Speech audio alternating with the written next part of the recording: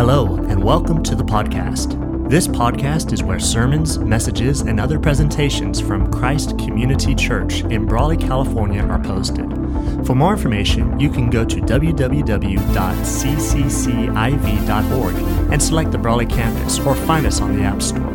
Let's get started. Many of our neighbors and friends.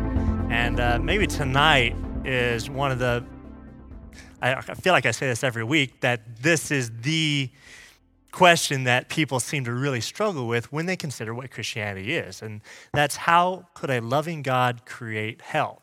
How can we reconcile these two ideas of judging God and a loving God all in one package? And for many people, you can't reconcile them. You can't bring these two things together. But what we're going to see here is that not only is this something that is reasonable for people to hold to, that the doctrine of God's judgment, the idea of hell, is something that is credible to believe in, but it's actually very important. It's actually critical for our relationship with God, and we're going to show that a little bit. Typically, I've made index cards available for if you want to write a question down, and I'll read it without saying who wrote it. If you want to do that, I would give you the index card, but we've done some painting in the back. Excuse the mess, by the way. But if you do have a question, feel free to ask it, and I promise I'll turn off the microphone so that you're not recorded asking it. But we are recording tonight just because there are a few people who want to hear this content who aren't able to make it here tonight. So otherwise, I would not be using a microphone. So, all right. Let's go ahead and kind of consider. I like to start off with, kind of going a little bit into detail with the specific objections that people have with this topic, this idea of a loving God creating hell and even sending people to hell, and then how that's understood. I want to make sure I'm connected properly here. There we go. Okay, so let's look. I think there's 7 specific objections that people have concerning hell. So here are their objections. First, that hell is wrongfully imposed upon people.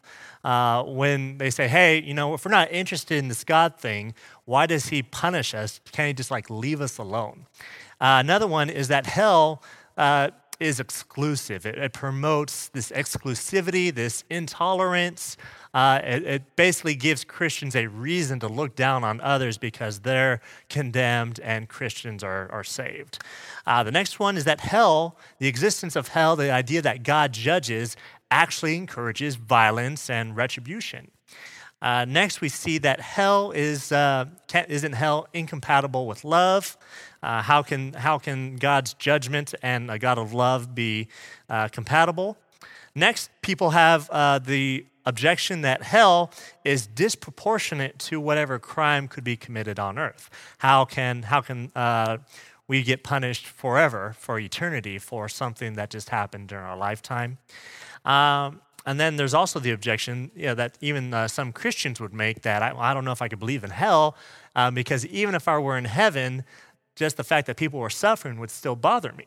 And then finally, the last objection that we'll talk about here tonight is that, let's say that hell is something that the Bible teaches, that it is something that Christians should include and when they talk about God. But once you believe in it, you can just kind of move past it. You don't really want to dwell too much on this. This is not going to be something that's going to be beneficial to your personal relationship with Jesus. That's a relationship of love, and the idea of God judging, God creating hell, that's not really an important part that we as Christians need to interact with. So, okay, those are just a sampling of some objections that people have with the doctrine of hell. So let's work through this and see what we can say about some of these. So this first objection, hell is wrongfully imposed on people. Why can't God just leave us alone?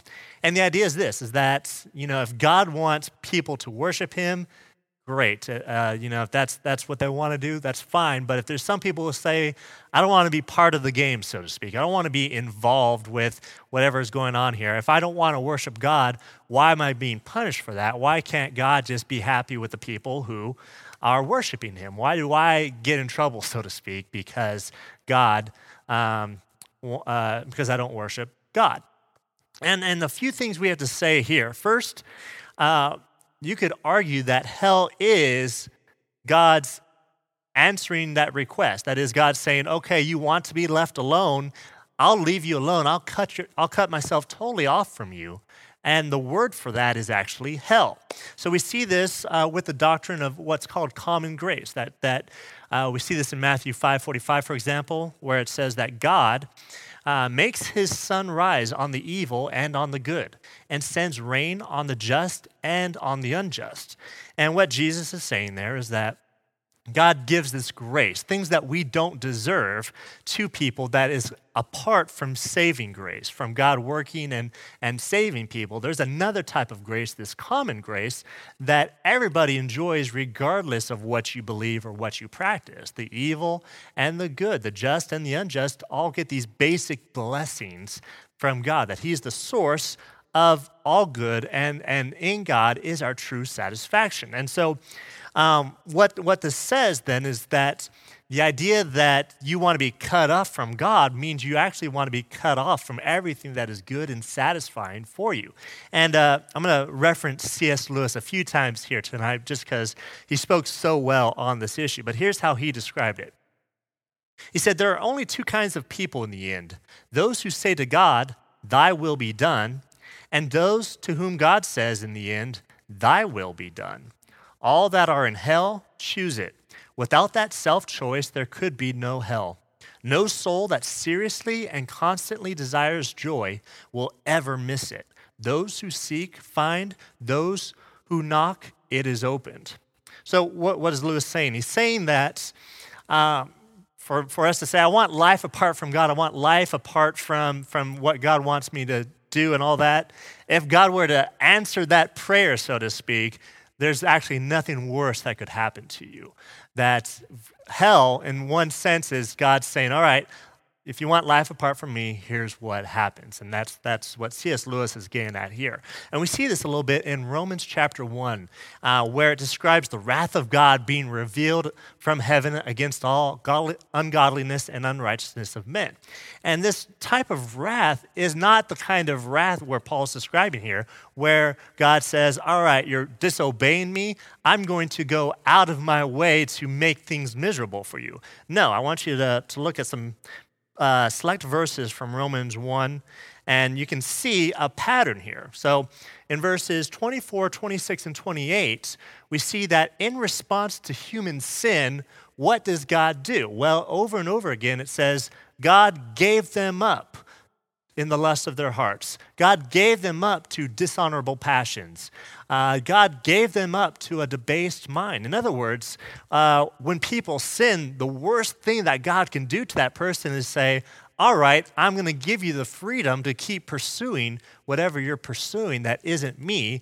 And as a result, misery, brokenness, alienation comes into the life of that person. This is what's called the passive wrath of God, that God's punishment of someone is to say, all right, let's go with your plan. And so essentially that's what Lewis is getting at here. This is what Paul is getting at, is that God's anger, God's wrath is letting a person kind of pursue a desire that ultimately is going to destroy them.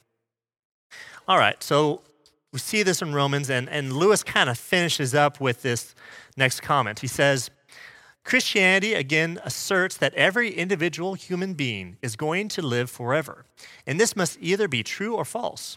Now, there are a good many things with which would not be worth bothering about if I were going to live for only 70 years, but which I had better bother about very seriously if I'm going to live forever. Perhaps my bad temper or my jealousy are gradually getting worse, so gradually that the increase in 70 years will not be very noticeable, but it might be absolute hell in 1,000,000 years. In fact, if Christianity is true, hell is the precisely the correct technical term for what it would be. And we see this, that maybe you can think of some of the most maybe miserable people in your life. They're always complaining, they're always bitter, maybe they're always afraid, always angry, and it just seems like they're being reduced to these sins that they're giving into, these moods that they're in. And what Lewis is saying is that, if that keeps on continuing, all you're going to be is bitterness. All you're going to be is cynical. All you're going to be is angry. And if Christianity is right, that everyone is immortal, then that's going to consume you. That's going to dominate you. And so the idea that, hey, God, I want you just to leave me alone. I don't want to be part of your plan. In fact, that's exactly what hell is. All right, so that's that first objection. The next one is this idea that hell is exclusive. Number 2, there are lots of good people who don't believe the same thing as us Christians, perhaps. Why should they not go to heaven? And so this idea that, hey, Christianity is so exclusive, you have to believe your doctrine, your way, your truth, or else you go to hell, that just seems so narrow-minded. What do we as Christians say to this? Well, first, there's a couple assumptions behind this objection. First is the assumption about just the nature of religions, what a religion is, and in light of Christianity.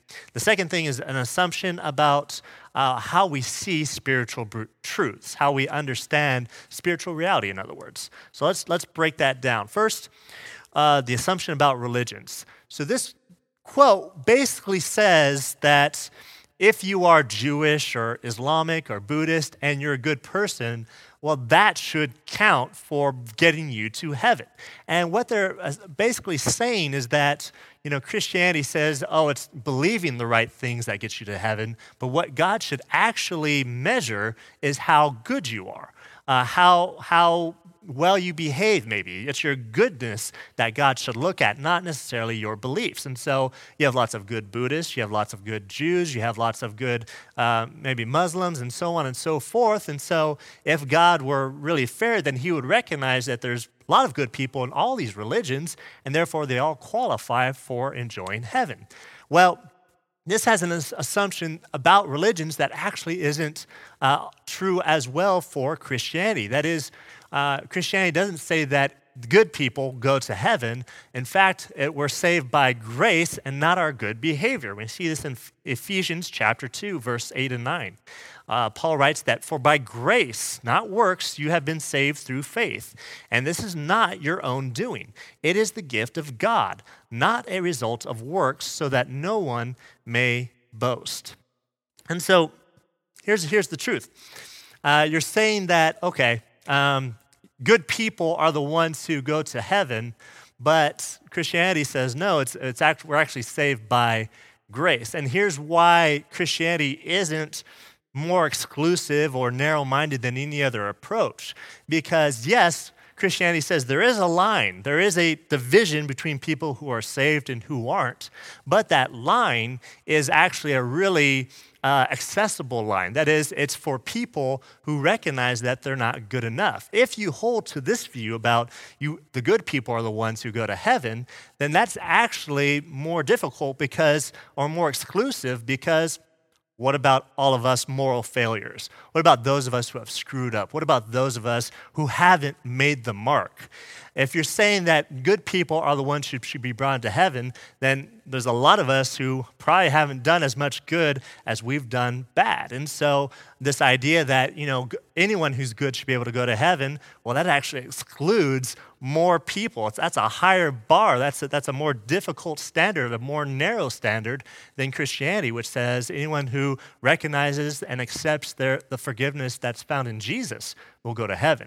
So Christianity isn't any more exclusive. The idea that some people are going to heaven and some people aren't isn't exclusive because everyone functionally says that there is a line somewhere. Christianity is different because it says that the line is actually much more accessible for more people than the idea of moral performance. Okay, so you can say that you're saved by grace or saved by works, but you can't say both.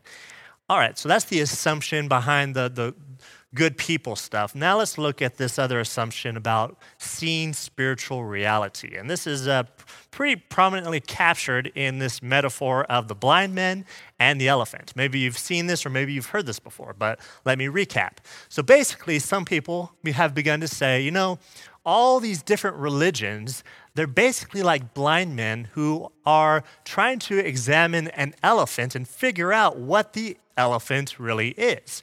And as they go, they're feeling these different parts of the elephant.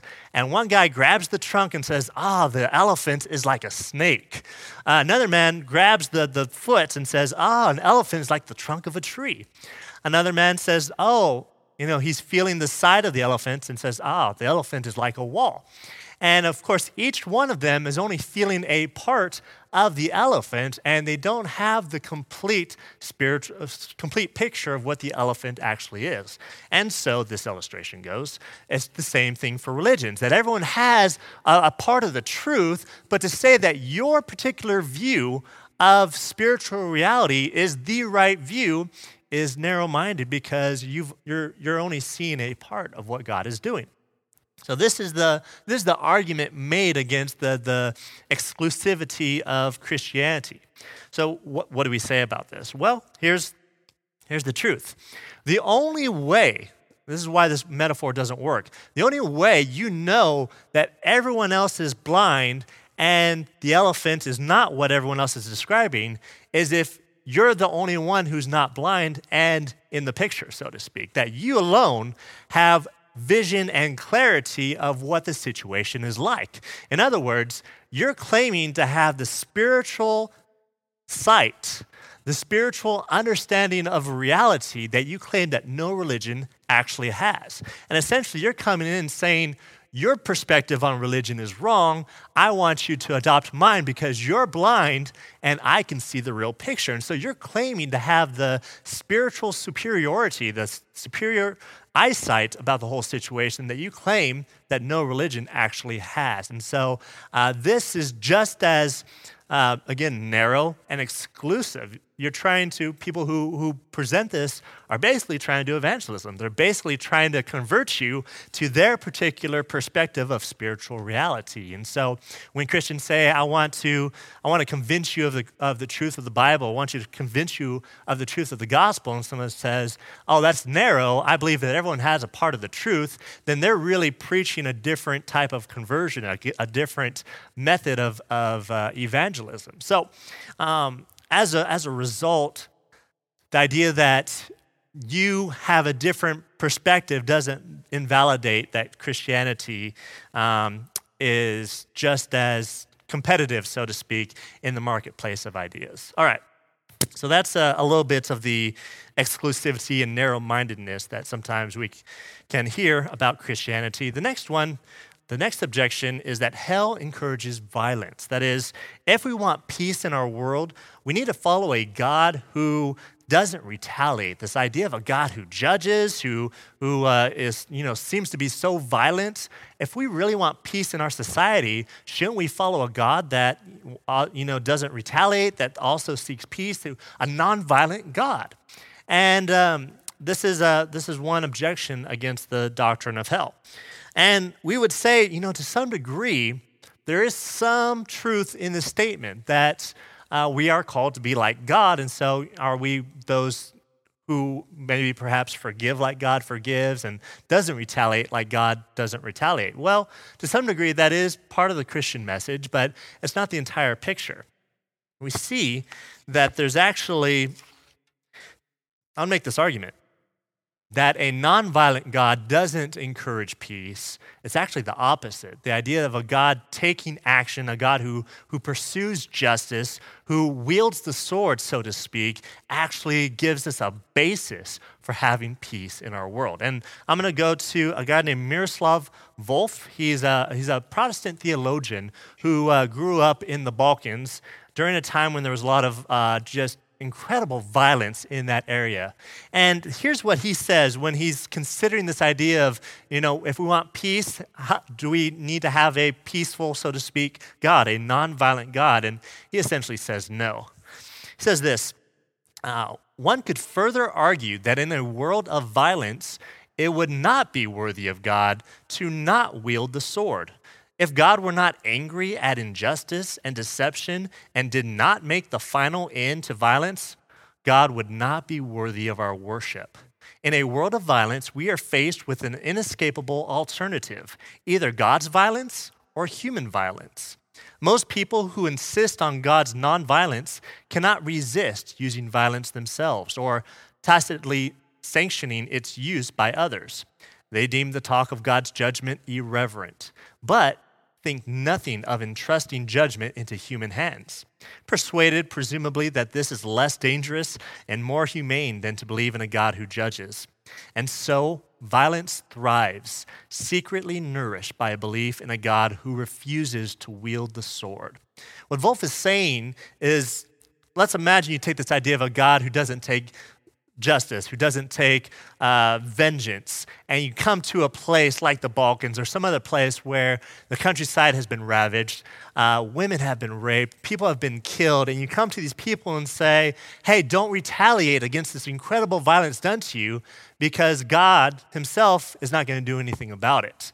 That was what, according to Volf, is not going to resonate with the people. That's not going to stop this endless cycle we've seen in many parts of the world where one tribe has committed violence against another tribe and the tribe retaliates and is back and forth, this endless cycle of violence and destruction. If you come and say, hey, don't retaliate because God's not going to do anything about your loss or the suffering or the violence that's been done, those people are going to laugh at your face. And so he concludes with this. Soon, you would discover that it takes the quiet of a suburban home for the birth of the thesis that human nonviolence corresponds to God's refusal to judge. In a scorched land soaked in the blood of the innocent, it will invariably die. And as one watches it die, one will do well to reflect about the many other pleasant captivities of the liberal mind. And what he's saying is that the idea that God doesn't take justice serious, that he doesn't retaliate against evil. The only way someone could come up with that idea is that they lived a very sheltered life. They haven't seen true violence. They haven't seen true atrocities. For the people who have experienced those things, the idea that God is one day going to come back and make all that right and is going to take vengeance and address those issues of injustice is a source of hope and comfort for them that gives them the resources to not retaliate. We'll come back to that in a little way. But we do see that in 1 Peter chapter 2. Peter writes, Christ also suffered for you, leaving you an example so that you should follow in his steps. When he was abused, he did not return abuse. When he suffered, he did not threaten, but he entrusted himself to the one who judges justly. So yes, in a sense, we should follow God in the sense of forgiving our enemies and not taking justice or vengeance into our own hands. That's true. But the reason why we do that, why we follow Jesus, is we have the same reason Jesus does. That is, Jesus entrusted himself to the one who judges justly. That is, he entrusted himself to his Father, knowing that his Father was going to take these atrocities seriously against him. Okay, so that's that objection. Next we have hell is incompatible with love. If God loves us, how could he let some people suffer hell?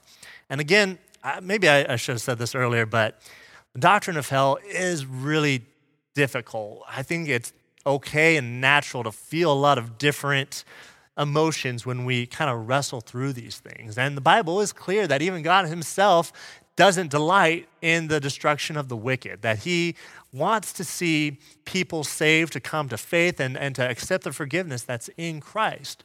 But I think there's a few other aspects of God's nature that we have to say.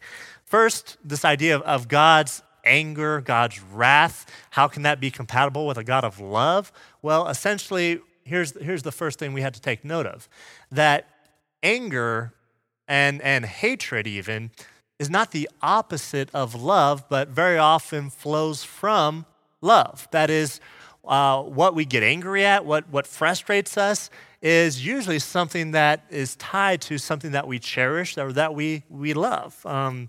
And there's a great quote from a girl named Rebecca Pippert, and here's what she said. You know, we tend to be taken aback by the thought that God could be angry. How can a deity who is perfect and loving ever be angry? We take pride in our tolerance of the excesses of others. So what's God's problem then? But love detests what destroys the beloved. Real love stands against the deception, the lie, the sin that destroys. Nearly a century ago, the theologian E.H. Gifford wrote, "Human love here offers a true analogy. The more a father loves his son, the more he hates in him the drunkard, the liar, the traitor. Anger isn't the opposite of love. Hate is. And the final form of hate is indifference. How can a good God forgive bad people without compromising himself? Does he just play fast and loose with the facts? Oh, never mind, boys will be boys." Try telling that to a survivor of the Cambodian killing fields or to someone who lost an entire family in the Holocaust. No, to be truly good, one has to be outraged by evil and implacably hostile to justice.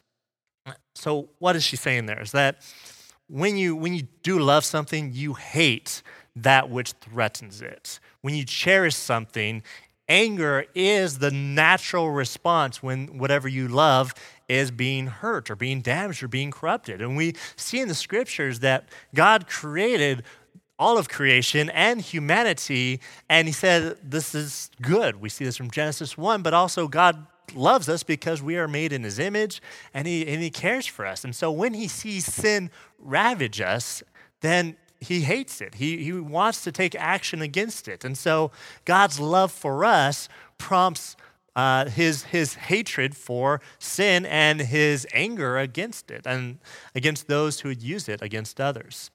Okay, so that's true. But the other thing we have to say, and maybe this is maybe a little bit more challenging for us as Christians, is that God's love for others, for humanity, is deep, it's real, but he also has a love for his own glory, a cherishing of his own namesake. And we'll talk about that in a little bit. All right, next one. Hell is disproportional for the crime. How could an eternity of suffering be fair for a mere lifetime of sin? So what they're saying, okay, let's maybe just take a really bad person. Maybe they've just been sinning their entire life.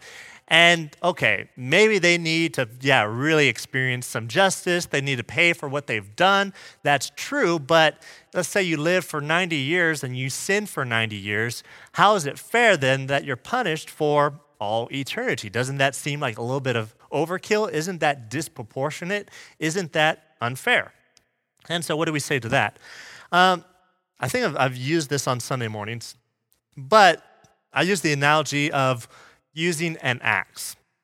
So if you were to go and you pick up this axe and you start just swinging it like crazy at a tree, then when people look at you, they're going to say, oh, okay, that I guess he's chopping some wood, right? So everything's good. Maybe you might have some environmentalists who get upset and say, how dare you, the tree has value too. Okay, so maybe that would be fair. But now let's say you grab that same axe and you have that same motion and you're going after a rat.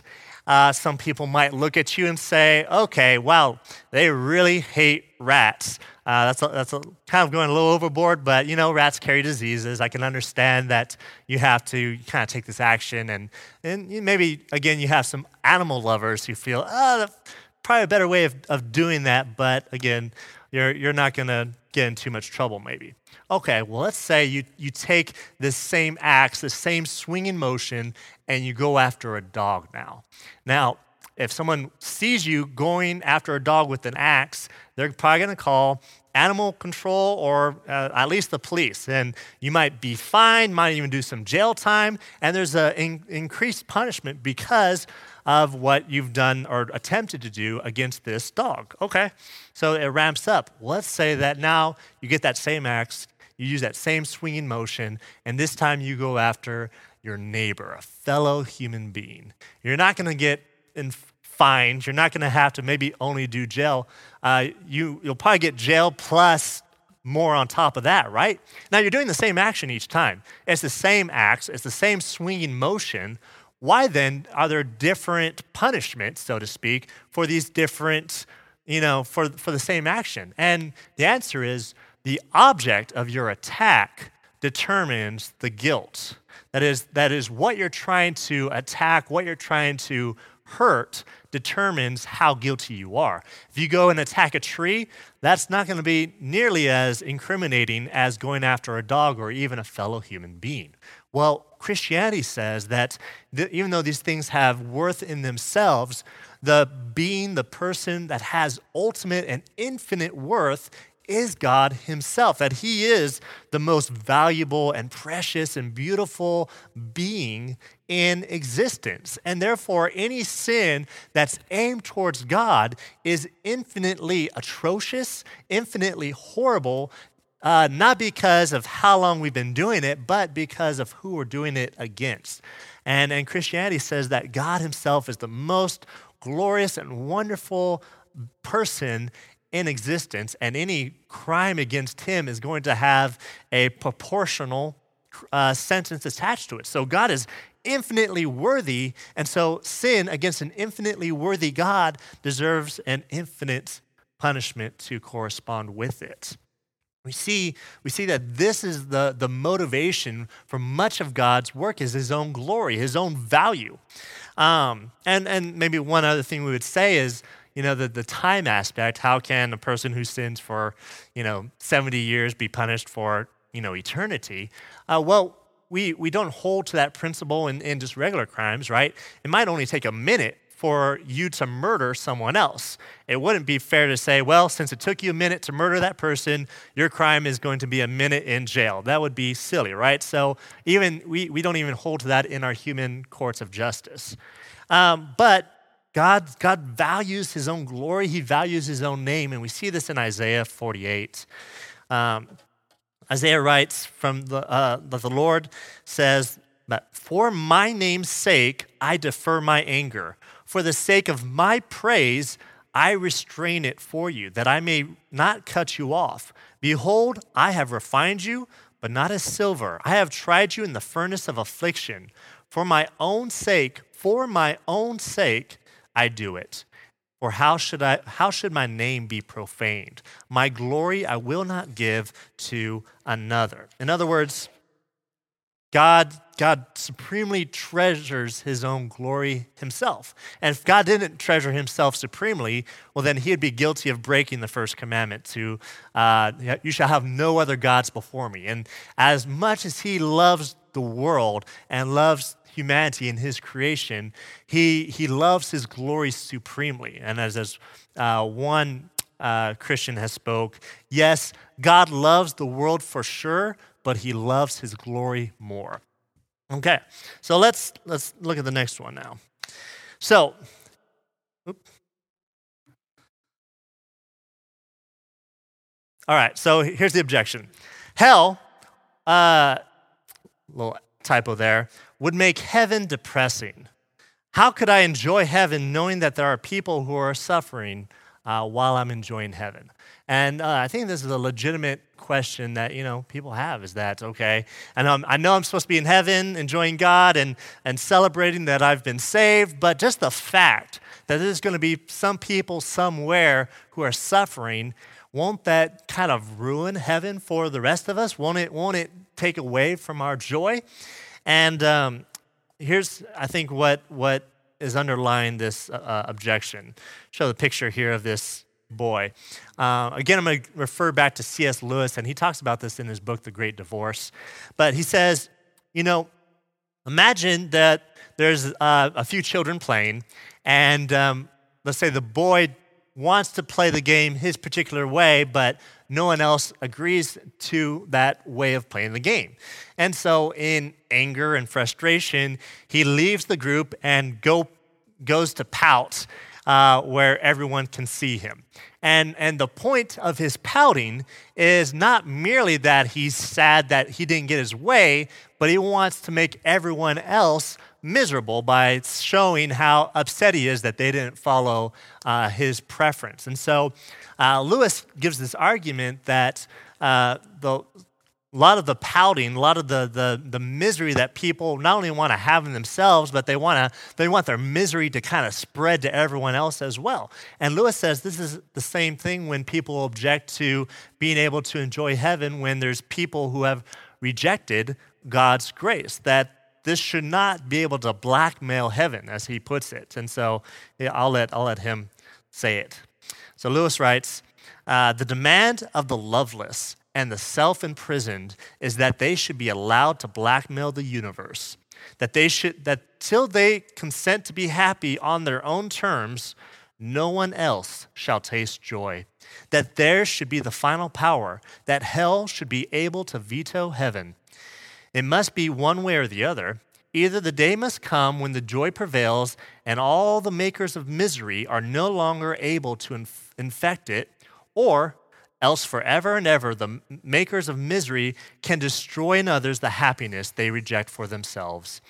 I know it has a grand sound to say you'll accept no salvation which leaves even one creature in the dark outside, but watch that sophistry, or you'll make a dog in a manger the tyrant of the universe. Oh, I didn't include it there. But what C.S. Lewis is saying is this, is that if those who have rejected the grace of Jesus are able to ruin heaven for everyone else, then essentially God isn't able to bring resolution, that the people who are miserable have the final word, are able to veto the happiness of those who have accepted this grace. And so Lewis says it's one way or another. Either that these misery makers, as he calls them, gets to have the final word, or the joy of the Lord has the final word. And so you can't have it both ways. So the other thing that I would say on this is let's say maybe there's a loved one in our life, and if they don't come to Christ, again, how do I feel about, just not having them, so to speak, in my life when I'm in heaven enjoying the glory of God? And one of the things that I've kind of speculated on is that the goodness that we see and enjoy in others is a pointer to the goodness that comes from God. James chapter 1 says this: every good gift and every perfect gift is from above, coming down from the Father of lights, and with whom there is no variation or shadow due to change. So what the Bible teaches is that all these good things we talked about already, this common grace, are from God himself. He is the source of goodness. And so when a husband loves his wife, when a father loves his son, when a stranger helps out another stranger, these are the good gifts that God has bestowed upon people. And they are things that, we should celebrate and enjoy and be thankful for, that these things are true in that person's life. But we recognize that the source of those good things are actually from God and not from us. And it's really interesting. When we talk about attributing good and bad to ourselves, we don't do this evenly at all. When something bad, maybe we have a bad attitude, or something is, we have a bad heart about something, a bad response, maybe a word slipped out or something, we typically kind of attribute it to our circumstances. Well, my boss made me really angry today, or my job made me really frustrated, or my spouse, blah, blah, blah. And we say, I might have misbehaved, but the cause is out there. But when it comes to the good things, we very rarely attribute it to others when that goodness comes from us, right? We don't say, well, the only reason I gave is because that gave that donation is because that speaker really was able to overcome my greed. Like, we don't say that, right? We typically say, I felt like I needed to give. We attribute the good to us, but we very rarely attribute the bad to us. Well, the Bible kind of says the opposite, that we are the evil that is in us is not something that's outside of us, influencing us. It is a true evil that is within us. And the good that we have in us is a gift from God himself. And so when we look at maybe a family member and see the kindness of their heart, or we see a beautiful picture of a stranger giving up his life for someone else, those are sourced in God himself, and they point us back to God himself. And so whatever joy we have in some of these relationships, it's going to be but a shadow of the joy that we're going to enjoy in God himself. All right, here's our last objection. So, and this is something I think a lot of Christians probably would say, is that, or maybe not even say it out loud, but at least imply it. Hell might be in the Bible, and maybe it should be taught, but it's not something that Christians should emphasize or focus on in our relationship with God. In other words, that, okay, you have to believe that hell exists, okay, you have to believe that if you don't accept the gospel that you're going to be guilty of hell and deserving of hell, okay, but if you really want to grow in your relationship with Jesus, you want to feel his love, you want to feel just God's presence, hell isn't really going to be a doctrine or a belief that's going to help you with that stuff. It's something, you have to believe, but if you want to grow in how much you experience God's presence and love, then hell and judgment, that's just something you kind of need to just keep on the back burner, so to speak. And I kind of gave this example, but if you turn on maybe a lot of Christian radio, you have radio stations that say K-Love, but there's no radio station called like K-Justice, right? It's because, we think, if we're gonna grow in understanding God's love, then we need to stay away from, God being just and God judging, and that's not going to be really helpful.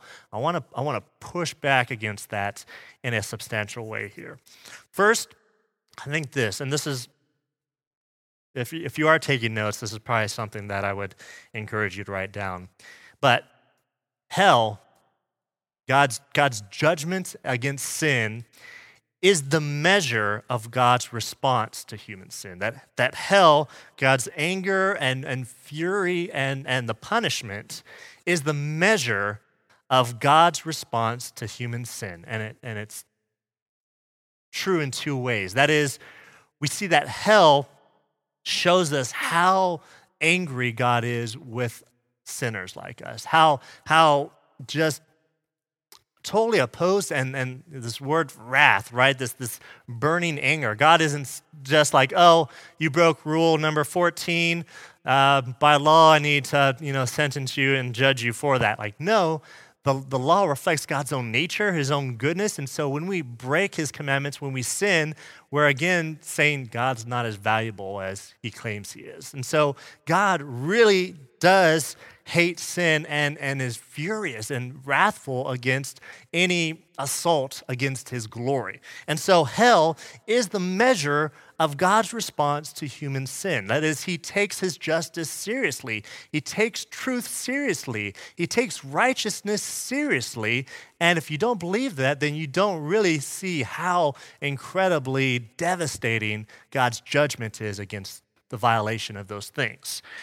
But hell is also the measure of God's response to human sin in a second way. That is, hell shows us how far God would go to save those sinners. And we see this in the person of Jesus Christ on the cross. That is, we talked about this idea of time, infinite suffering. Well, when Jesus Christ went to the cross, he didn't just suffer the physical wounds of crucifixion, as terrible as that was. He was also suffering the judgment of God in the place of sinners.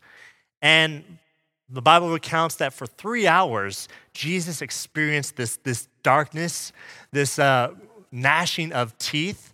You see, like in, for example, Luke 16, Jesus tells the parable of the rich man and Lazarus. And the rich man is feasting every day. Lazarus is sick and wounded at the gate, and even the dogs come up to lick his sores. And after they both die, Lazarus goes into the presence of God and of Abraham, and the rich man goes down to hell, to Gehenna. And while he's in hell, he sees Father Abraham from across the gap, so to speak, and says, Father Abraham, send Lazarus to just dip his finger in water and touch my lips, touch my tongue, because my thirst is unbearable.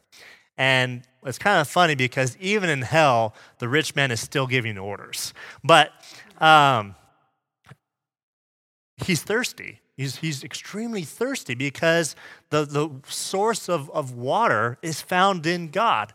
But when Jesus Christ goes to the cross, he says, I'm thirsty. That is, he was experiencing hell on the cross. And yeah, he was only there for 3 hours, but being fully God, he had a capacity for suffering that no mere human would be able to have. So Jesus experiences the full eternity, so to speak, of suffering those 3 hours on the cross.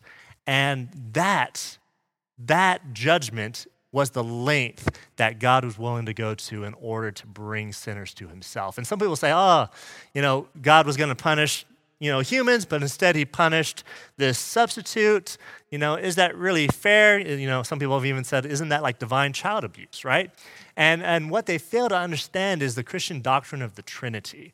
That is, God wasn't inflicting judgment on a third party. He was inflicting judgment on himself. This is a helpful diagram to help us understand the nature of the Trinity. That is, the Father, the Son, and the Holy Spirit are three persons of the one God. There's a joke that if you try to explain the Trinity for longer than like 2 minutes, you'll say something heretical, so I got to keep this short. But you see, all three are fully God. But the Father's not the Holy Spirit is not the Son, and the Son is not the Father. So they're distinct in their persons, but one in their essence, is one historic way of putting it. But the point of this is that God didn't bring judgment on some outside third party. He brought judgment, so to speak, on himself. The Father brought judgment on the Son. And so God took the hit himself, in other words. God was the one who, in a sense, okay, whatever difficulty we might have with the doctrine of hell, we at least know this, that God was willing to take his own medicine, so to speak. God was willing to taste.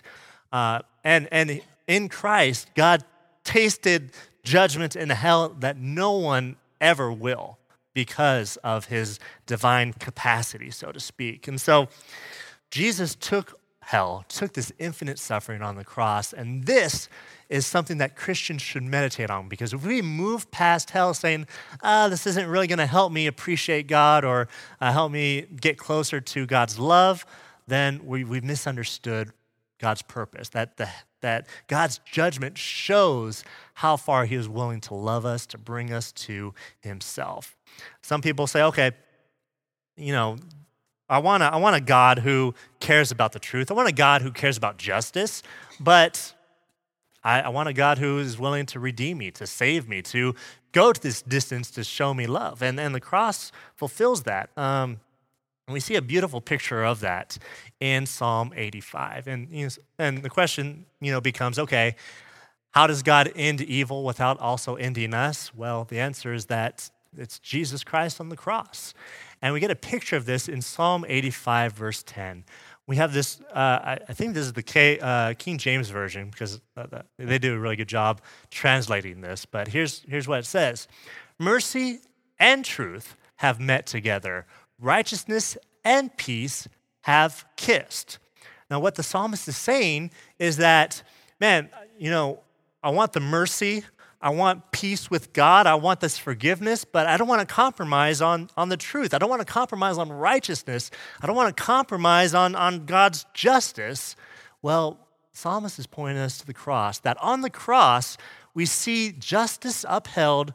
We also see forgiveness for sinners. We see righteousness and peace have kissed. We see mercy and truth have been brought together, that in Jesus Christ, these two aspects of God, God being merciful and God being true and just, come together, that God values and upholds both of these things by giving up his own son on the cross. And so this is the doctrine of hell, as difficult as it may be, is something that we should not neglect, should not put off to the side.